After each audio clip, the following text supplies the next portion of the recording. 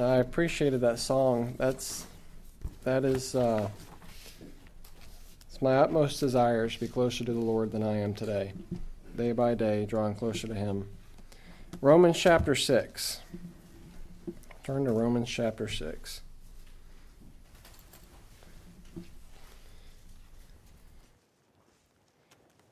I don't know if you've ever, Pastor, if you've ever studied a passage and just felt like it's too great. The truths in the passage are just too great to express in words. That's sort of how I've felt as I've been studying this. If you want encouragement, read Romans chapter 1 to Romans chapter 8 especially. That'll encourage your heart. And we're going to look at that a little bit. I'm going to give you a recap before we dive into Romans chapter 6. The case that Paul has been laying out, and I'll just give a summary of each chapter. In Romans chapter 1, we know it. We're very familiar with it. It speaks of the universal guilt of all of mankind, specifically of the Gentiles. They know God. They have the revelation of God, the revelation of creation. They see the things that were made. They know there's a creator, and they reject their creator. And the purpose or the reason they reject their creator is because they want to walk after the flesh. They want to sin. They love sin. They want to do their own thing. They want to enjoy the pleasures of this world for a season. And they reject the Lord. And it's a willful ignorance. It's a choice that they make. And we can feel sorry for the people that have never heard the gospel. And yeah, I feel sorry for them. But at the same time, the Bible says here that they have revelation. If they reject the revelation that God has given that there is to the Creator, it is so self-evident. You cannot look up at the stars. You cannot look at the moon and say, this just all just happened. You can't do it. Common sense tells us there's a creator. And because they reject their creator, because they reject that revelation that God has given them, and they walk after the flesh, they choose to do that, God gives them over to a reprobate mind. They dive deeper and deeper and deeper into their own sin. And because of this, they're condemned. They deserve death. And they're going to experience the judgment and the wrath of God because they've rejected Him. They've rejected the one who loved them and who created them. Chapter 2 speaks of the universal hypocrisy of all of man's judgments. It speaks specifically of the Jews. And the Jews thought they were better than the Gentiles because they had the law of God. They were proud of themselves. They taught the law. They studied the law. They wore the law on their head. They thought they were better than the Gentiles in that sense because they knew the truth. And they taught the truth. They spoke the truth. But they did not obey the truth. And it's not necessarily their fault they couldn't obey the truth. No man can obey the law of God. And this is a case that Paul is laying out. So both the Gentiles and both the Jews, though the Jews had the revelation, had extra revelation, they had the law of God given them, not just creation, but the law also given to them, they still rejected God. And they were not able to uphold and keep God's commandments. And it says in that passage, it says that this caused the Jews' hypocrisy caused the name of God to be blasphemed among the Gentiles. And that's what works religion will always do. All these religions out there that teach a works salvation, it's hypocrisy. Works cannot save you. You being good enough cannot save you. I don't care what standard, even if you're following God's standard. If you think following God's standard is going to save you, you're in a mess because you cannot justify yourself. And works religion, that's why it's so sad that all these people out here who call themselves Christians, who profess to be godly, they put a horrible stain on Christ's name. The world sees the hypocrisy. They're not fooling the world. Especially the Catholic Church. You look at all the pedophilia and all the disgust that the Roman Catholic Church demonstrates to the world as their Christianity. It's so disgusting. It's sickening. But it's not just in Catholic Church. It's in Baptist churches too. It's all over the place. You pray this prayer, or you try to live this way, then you're up here.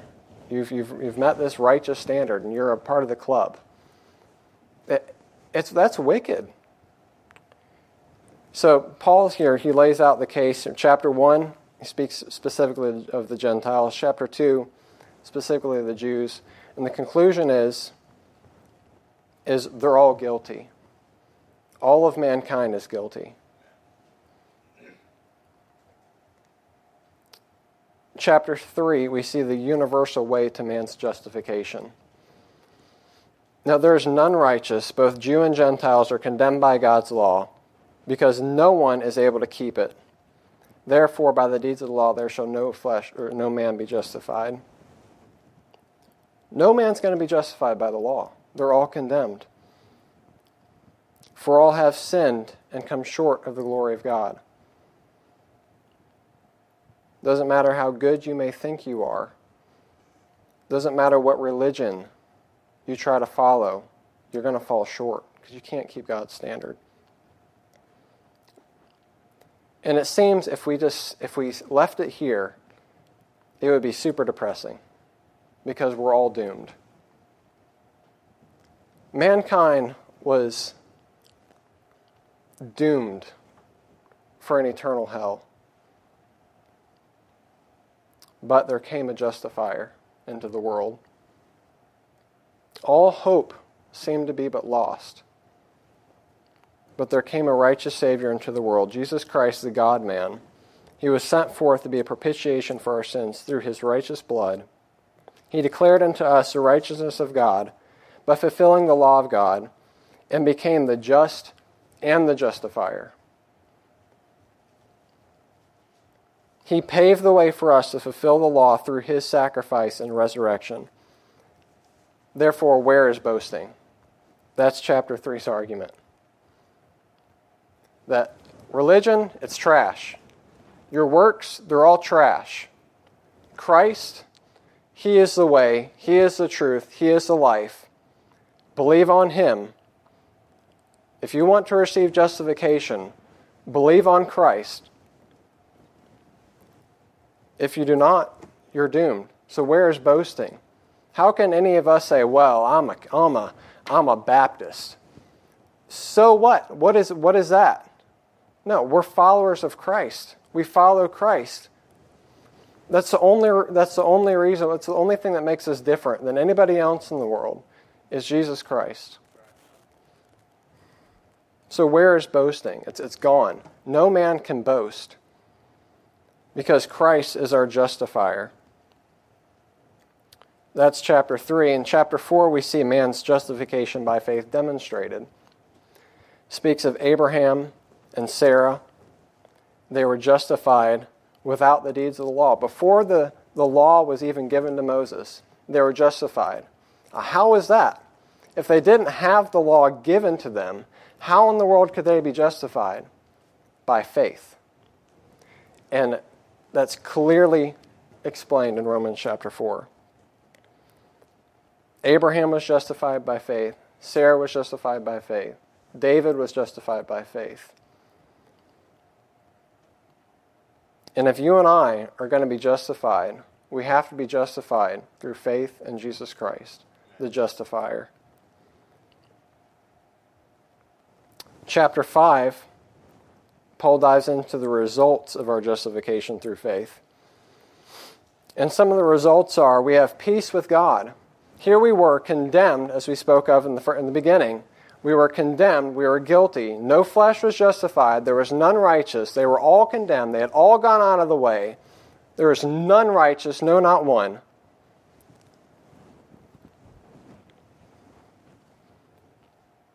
But then Christ came. And became our justifier. By his death, by his resurrection on the cross, by becoming sin for us, he justifies you and I when we put our faith and trust in him. And the result of that, we're no longer under his wrath. We're no longer condemned. The law no longer condemns us because Christ has justified us. We have peace with God. And it doesn't stop there. We have access to God through faith. We can go directly before the throne of grace to obtain mercy and help in time of need, when we're struggling, when we're failing. It's an amazing thought to think that a people like you and I, who were the enemies of God, can be at peace with a holy God, with a righteous judge. It's only through Christ. There's no boasting in that. It's all of his grace. So we're justified. We have peace with God. We're sanctified through our trials, through hardships. We're saved from God's wrath. We have joy in the Lord. We have the life of Christ, which equals freedom from sin. We don't have to follow our flesh anymore. We've given our flesh to the Lord to be crucified with him. And he goes through that in chapter 6. We're going to look at that. And where sin abounded, where we were all condemned and sin just abounded, that's all there was. Everybody was in sin. It abounded everywhere. Christ came into the world, and grace was extended to us. Grace was extended to the world, and where sin abounded, grace did much more abound. This leads us to our topic in Romans chapter 6. Paul continues his argument, speaking of the results of justification through faith. So he's laid out the case for our justification. He continues to speak of the results of our justification. And his argument is simply this: you're saved by grace from sin, so live like it. If I was just to condense it all, to make it super simple for us all, that's what he's saying. You're saved by grace from sin, from judgment, so live like it. So let me read Romans chapter 6. And I'm going to read all of it, but we're not going to go through it all verse by verse. You don't have to worry about that. Paul says, so because of all these things that we've talked about, what shall we say then? Shall we continue in sin that grace may abound? God forbid. How shall we that are dead to sin live any longer therein? Know ye not that so many of us, as were baptized into Christ, were baptized into his death? Therefore we are buried with him by baptism into death, that like as Christ was raised from the dead by the glory of the Father, even so we also should walk in newness of life. For we have been planted together in the likeness of his death, we shall be also in the likeness of his resurrection. Knowing this, that our old man is crucified with him, that the body of sin might be destroyed, that henceforth we should not serve sin. For he that is dead is freed from sin. Now if we be dead with Christ, we believe that we shall also live with him. Knowing that Christ being raised from the dead dieth no more, death hath no more dominion over him. For in that he died unto sin once, but in that he liveth unto God. Likewise, reckon ye also yourselves to be dead indeed unto sin, but alive unto God through Jesus Christ our Lord. Let not sin therefore reign in your mortal body, that ye should obey it in the lust thereof. Neither yield ye your members of instruments of unrighteousness unto sin, but yield yourselves unto God, as those that are alive from the dead, and your members as instruments of righteousness unto God. For sin shall not have dominion over you, for ye are not under the law, but under grace. What then? Shall we sin because we are not under the law, but under grace? God forbid. Know ye not that to whom ye yield yourselves servants to obey, his servants ye are to whom ye obey, whether of sin unto death, or of obedience unto righteousness? But God be thanked that ye were the servants of sin, but ye have obeyed from the heart that form of doctrine which was delivered unto you. Being then made free from sin, ye become the servants of righteousness. I speak after the manner of men, because of the infirmity of your flesh. For as ye have yielded your members servants to uncleanness, and to iniquity unto iniquity, even so now yield your members servants to righteousness unto holiness. For when ye were the servants of sin, ye were free from righteousness. What fruit had ye then in those things whereof ye are now ashamed? For the end of those things is death. But now being made free from sin, and become servants to God, ye have your fruit unto holiness, and the end everlasting life. For the wages of sin is death, but the gift of God is eternal life through Jesus Christ our Lord. I don't know if you noticed, but as we went through, there's a theme over and over again. Being made free from sin. It says it multiple times, free from sin. And before we dive into it, let's pray real quick. Lord, we thank you just for your word. We thank you for our justification. Lord, we thank you that when we could not come to you, when we were dead in our sins, when we were hopeless, you came into the world to give us hope, to redeem us, to save us from ourselves, from our own choices that we made. Lord, you didn't sin. You had no sin within you. Yet you became sin for us. You paid the penalty for our sin. Sin was our choice. But yet you paid the penalty for it all. Lord, we thank you for this grace. Help me, Lord, to explain this passage in a way that is edifying, a way that is truthful, and encouraging and convicting to your people. In Christ's name, amen. So we see that grace abounds. Grace abounds to you and I, and that's the title of this message, is Grace Abounds. And there's a couple things we must know. Like I said, I'm not going to go through this all verse by verse, but I'm just going to skim through it and give you just a brief summary of it. Things we must know, we see.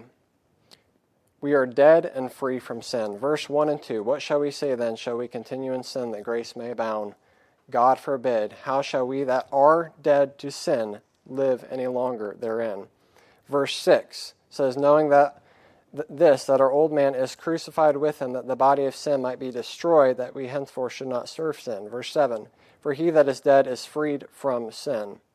Verse 14, for sin shall not have dominion over you, for ye are not under the law, but under grace. Verse 18, being then made free from sin, ye become servants of righteousness. Verse 22, but now, being made free from sin and become servants to God, ye have your fruit unto holiness, and the end everlasting life.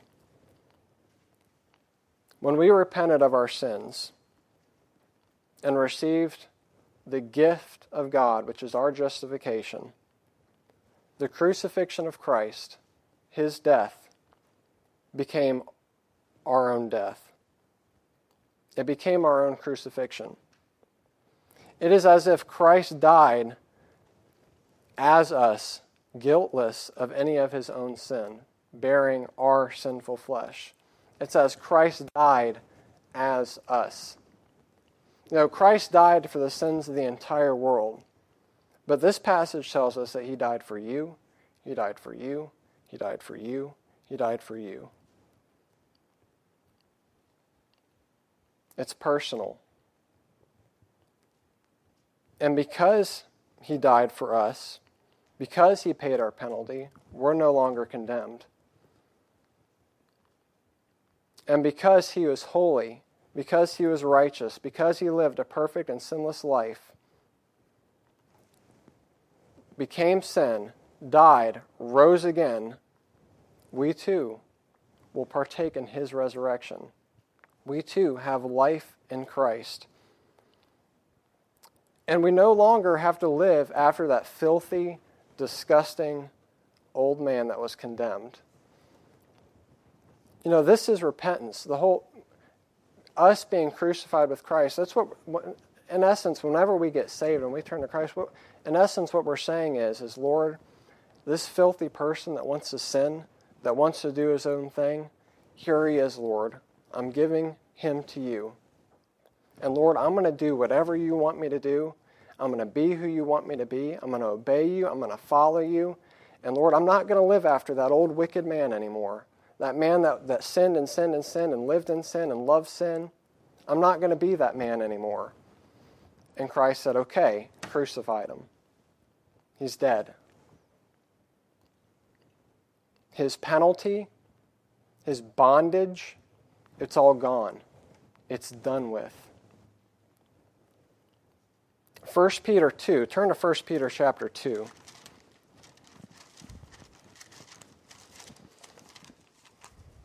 First Peter 2, verses 21 through 24 says, "For even hereunto were ye called, because Christ also suffered for us, leaving us an example that we should follow his steps, who did no sin, neither was guile found in his mouth, who, when he was reviled, reviled not again.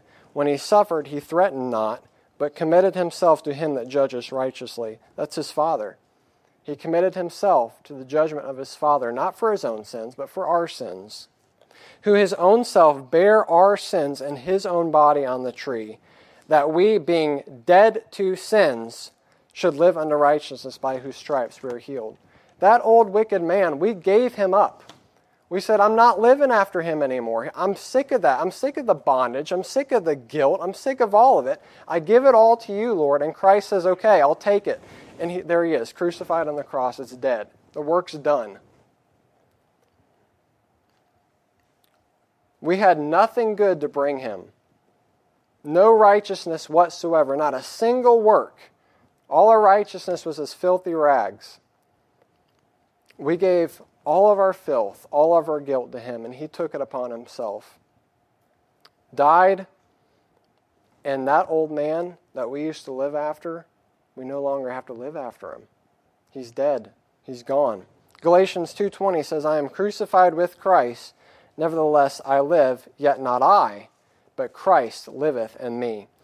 And the life which I now live in the flesh, I live by the faith of the Son of God, who loved me and gave himself for me." So Paul says, that man, that old me, he's dead. The life that I live now, I live in Christ. Christ is now my life. Galatians 5:24, "And they that are Christ have crucified the flesh with the affections and lust." John 12:23 through 25 says, "And Jesus answered them, saying, The hour is come that the Son of Man should be glorified. Verily, verily, I say unto you, except a corn of wheat fall into the ground and die, it abideth alone. But if it die, it bringeth forth much fruit. For he that loveth his life shall lose it, and he that hateth his life in this world shall keep it unto life eternal." In other words, when you come to Christ, you give him it all. You get all your wants, all your desires, all your fleshly appetites. You give it to him, and he, the penalty of it all, it's gone. It's gone. And what do we do now? We live unto God. We live as God commands us to. That's what repentance is. But it's all gone. We're free from that. We're free from sin. We're free from the condemnation of it all. That old, wicked, fleshly, wicked person that we used to always want to live after and control us, gone. And we're alive unto God. Verse 10 through 11, back at our text.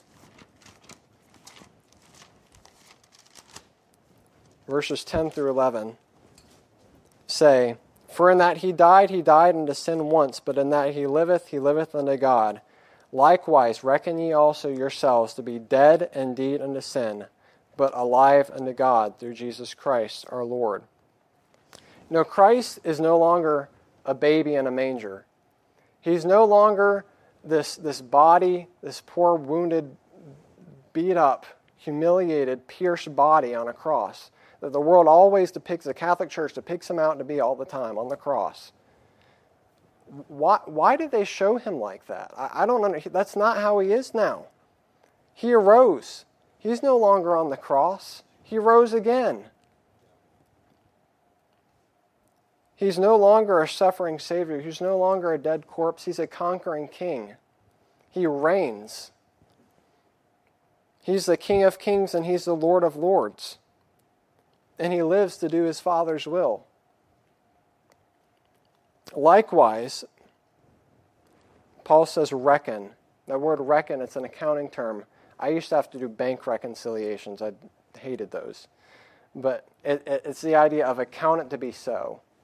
So account it. Likewise, account ye also yourselves to be dead indeed. So imagine if it's already done. The work is done.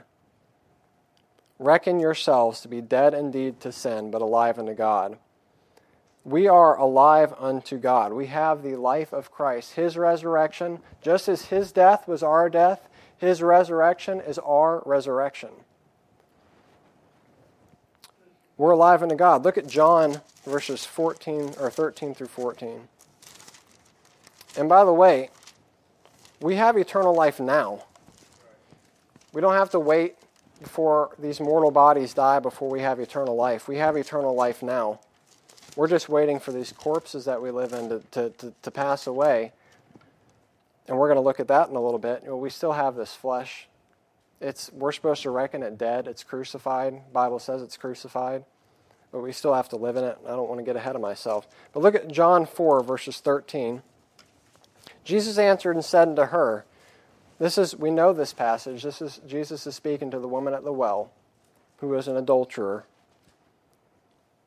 Jesus answered and said unto her, whosoever drinketh of this water shall thirst again. Speaking of the earthly water there in the well. So if you drink of that, you're going to thirst again. But whosoever drinketh of the water that I shall give him shall never thirst. But the water that I shall give him shall be in him well of water, springing up unto everlasting life. When you accept God's gift of salvation, life is given to you. The life of God is given to you. Everlasting life. You don't ever have to thirst again. No longer thirst. No longer be in bondage. You're free. You have the life of God. You're free to serve. John 3, verses 3 through 5 is the story of Nicodemus. Jesus told Nicodemus, ye must be born again. Well, if you're born again, that's a life there. That's a completely new life that is there. So, if you're born again, you're not the person you were before. It's this new life. And the Bible says, unless you're born again, unless you receive that new life, which is the gift of God, it's salvation, it's Him, unless you drink of Him, unless you accept His gift, unless you accept His justification,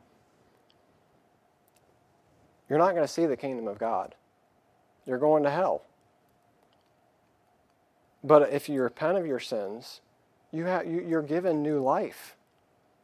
The Lord gives you eternal life, the life of Christ, His own life, to serve and to live for Him. 2 Corinthians 5:17 says, therefore, if any man be in Christ, he is a new creature. All things are passed away. Behold, all things are become new. Or old things are passed away. Behold, all things are become new.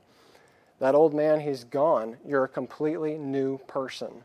Free to serve the Lord. Free to follow Him. Free to obey. There's no condemnation anymore. There's no bondage. You're free. We must not live like we're condemned by our flesh. We're no longer just a worthless, sinful corpse. And I think so often we get, if you live in a life of defeat, you're just always, I just can never get the victory over my sin. I'm always down. I'm just worth nothing. Now, if you're saved, if you're born again, you have the life of God. You're His child. You're not some worthless corpse anymore. You're not an enemy of Christ anymore. You're a child of the King. So we don't have to always live, I messed up today and I'm just going to allow that just to ruin my day. turn from that, ask the Lord to forgive you, and live the life of Christ that He's given you. We have the life of Christ. We've been born again. We're new creatures. Verse 8 says, as I said, we still have these bodies that we live in. Verse 8 says, now if we be dead with Christ, we believe that we shall also live with Him. We're going to see the Lord one day. You know, it's pretty great now, serving the Lord now, even in this mortal body that I'm living in. It's pretty great. But then, when I see Him face to face, when this corpse is gone, when this mortal body passes away, and I'm given a new body, I'm going to see Him. I'm going to fall at His feet. I'm going to worship Him. What a day that will be. We're going to see God. And we have so many gifts given to us now.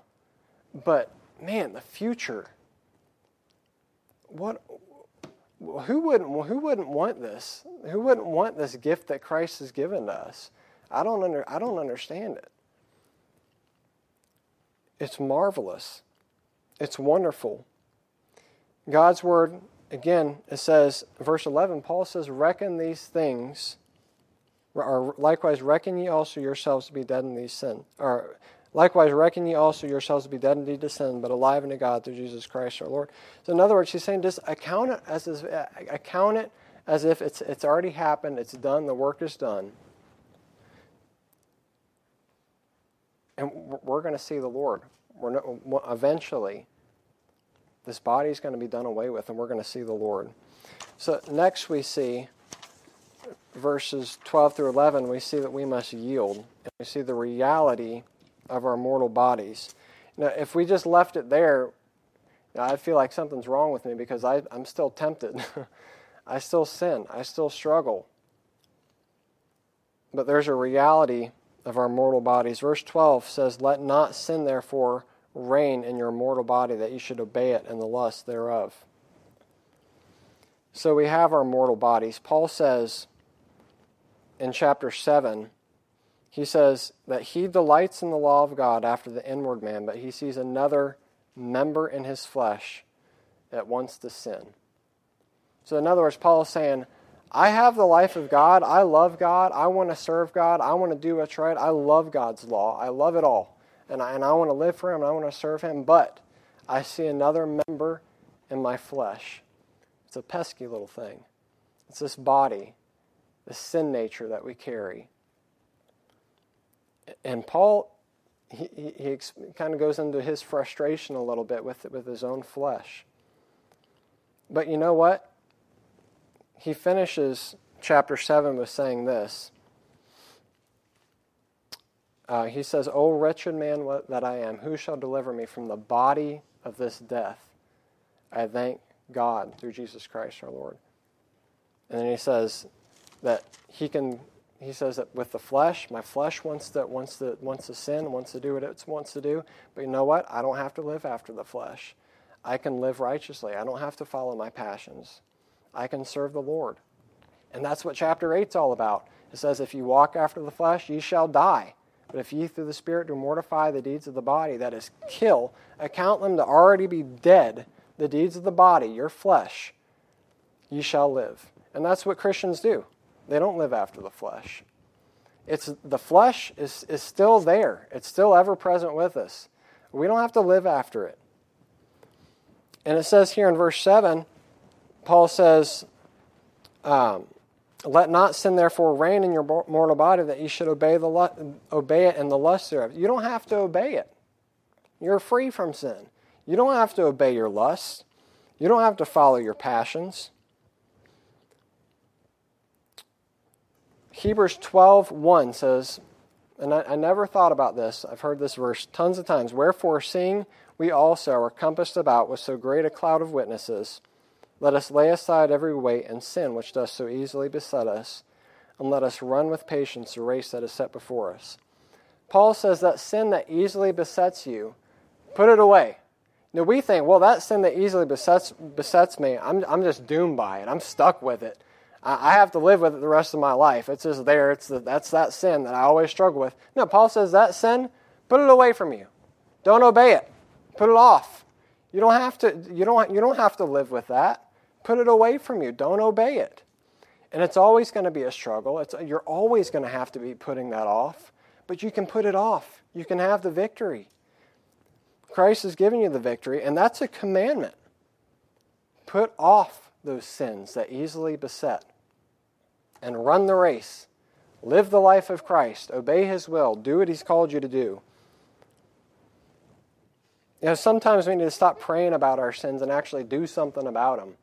Now, I heard, that sounds carnal, but I don't know if you remember this at Grace or not, but I heard a preacher one time, he said, he was talking about, bringing all your thoughts into captivity and breaking free from the chains of life. And he said, in essence, that at the end of the service, if you're struggling with something, if you're addicted to something, that you need to come down to the altar and you need to pray for deliverance from that sin, and you need to not leave that altar until you're free from that sin. That's unrealistic. God's not just going to take the burden away from you. You're going to have to turn away from it. God's not just going to say, okay, I know you're really struggling with it. I'm just going to remove that temptation. No, you're going to have to live with that temptation. You can't pray the temptation away, in a sense. Now, I know that when we're tempted, we can turn to the Lord and say, Lord, help me with this and all that, and that's great and all. But we have to turn from it. We can't just go throw it all back on God and say, God, here's a sin, and deliver me from it, and I'm just going to leave it at the altar. No, you got to go out that door, live your life, and you're going to struggle with that sin. But you know what you need to do? You need to not heed to it. What you should do is come to the altar, say, Lord, I'm done with this sin. I give it over to you, and I repent of it. I'm going to turn from it, and I'm going to do what's right. That's what the Bible teaches us to do. I don't know any passage that says, well, just bring your sins to the altar and leave them, and just leave it at the altar, and you're not going to struggle with it anymore. No, you should bring your sins to the altar and leave it there in the sense that you get forgiveness. But you can't just leave temptation there. It's not going to happen. You got to go out there and you got to turn from sin. So Paul says, reckon your sin. Now, and that would be an easier, if we could do that, if the sin that struggles us, why didn't Paul just say, go pray about it a lot, fast for 3 days, and you'll be delivered from it? Hey, some of the sins that I struggle with, if I could fast for 3 days and be done with it, I would do that in a heartbeat. And I don't like fasting 3 days, but fasting 3 days, that's nothing compared to some of the things that I have to struggle with on a daily basis, and you're the same way. If I could just fast and pray the problem away, I would do it in a heartbeat. You can't do that.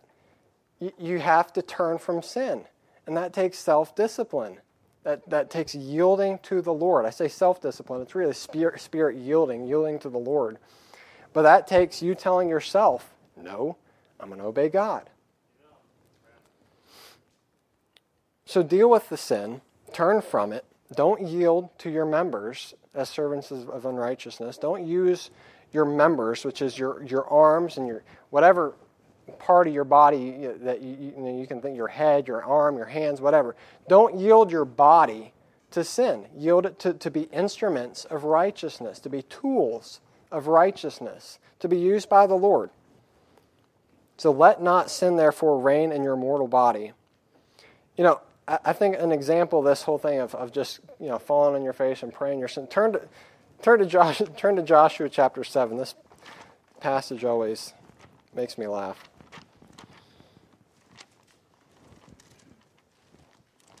Deuteronomy, Joshua. I read in a chronological Bible every day, and sometimes now if I have my regular Bible, I'm like, all right, which book of the Bible comes next? Joshua chapter 7, verse 4. We know this story. This is the story of Achan. They went in and destroyed Jericho. God told them, do not take out any of the gold and silver and all those things, to leave them there, that they're all defiled. Don't take them any. And we know Achan, he looked, he saw, he coveted, he took it. And the result of that we'll read about here. Verse 4, chapter 7 says, "And the Lord said unto Gideon," I'm in Judges. See, I told you I had a problem with my turning. Genesis, Deuteronomy, Joshua.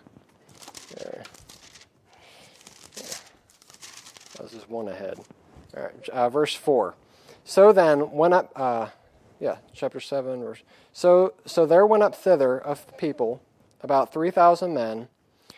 And let me back up a little bit. Let me go just to the beginning of the chapter. But the children of Israel committed a trespass in the accursed thing.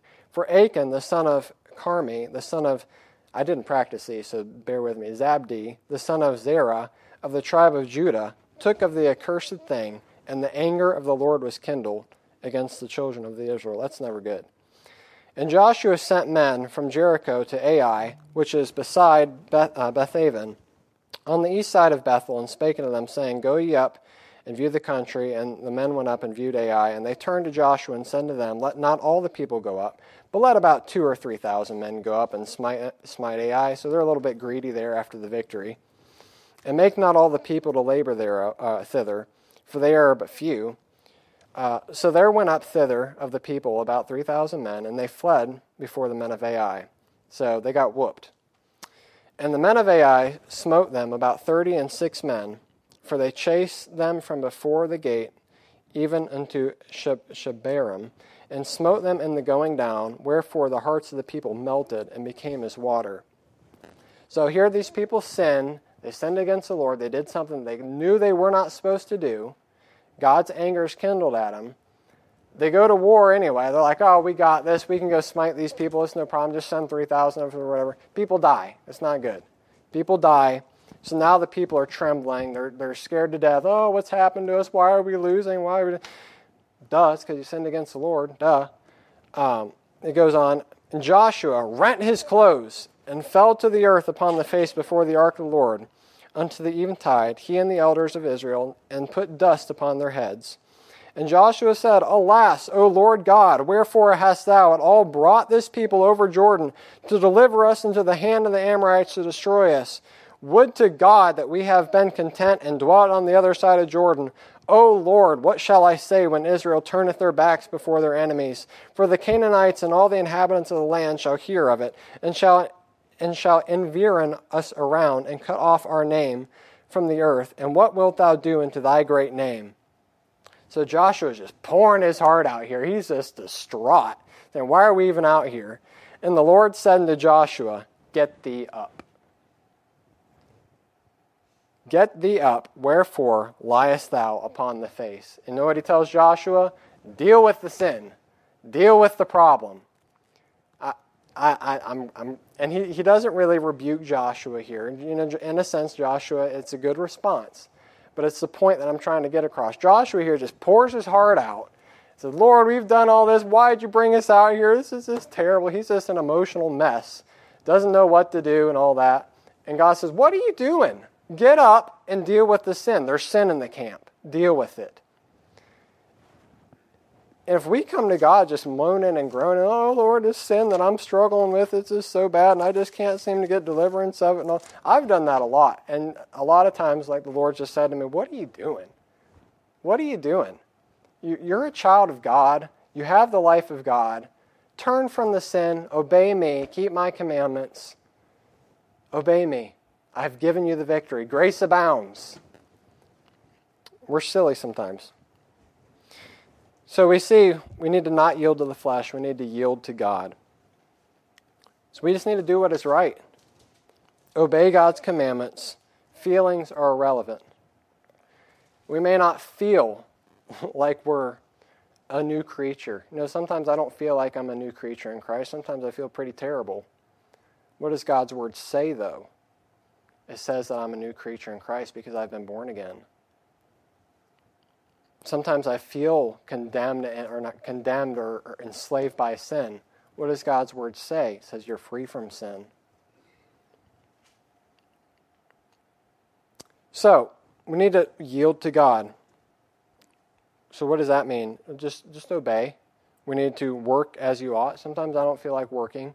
You still got to work. Pray as you ought, witness as you ought, study as you ought.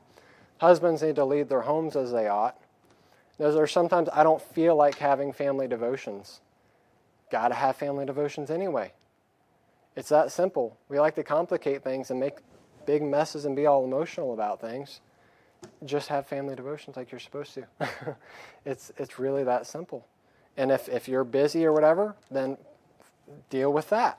Go to your schedule. Say, okay, I'm busy here, but when am I open? If you're not open anywhere for your family, there's a problem, for one. But just do what you're supposed to. And that's really, and I'm making this super duper simple. And I encourage you to go dive in and study this. It's wonderful. But just obey. That's essentially Paul's argument. Romans chapter 8, the same way. Just live right. Live righteously. You're not condemned. You have the life of Christ. The last thing, I'm out of time, is we must beware. Verse 16 says this. Know ye not that to whom ye yield yourselves servants to obey, his servants ye are to whom ye obey, whether of sin unto death or of obedience unto righteousness. Verse 23 says, for the wages of sin is death, but the gift of God is eternal life through Jesus Christ our Lord. Paul says in Romans chapter 8, if you live after the flesh, ye shall die. And that word live, it doesn't mean that if I sin, I'm doomed, I've lost my salvation and all that. No, it's live after. I'm continually living after sin. I'm living after the flesh that I supposedly gave to Christ and He crucified.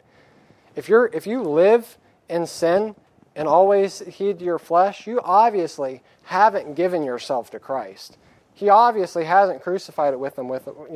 You haven't given your body to be crucified with Christ because you're living a life of bondage.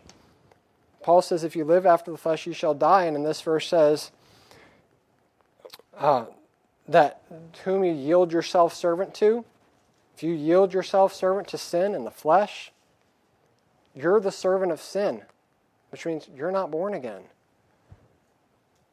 So if you're born again, do what is right. If you're living after the flesh, you don't have the life of God in you. You've not given yourself over to the Lord. The wages of sin is death. And without Christ, without repentance, there is no justification. There is no hope for you. For we're all gone out of the way. There's none righteous, no, not one. So the conclusion is, are you justified? Are you a justified, born-again child of God? If you are, then live like it. Rejoice in the God of your salvation, your justifier, your Redeemer, the one who's crucified your guilt, your shame, your condemnation, all of it. Rejoice in Him and live a life in obedience to Him. If you're not, turn to Him. It's pretty simple.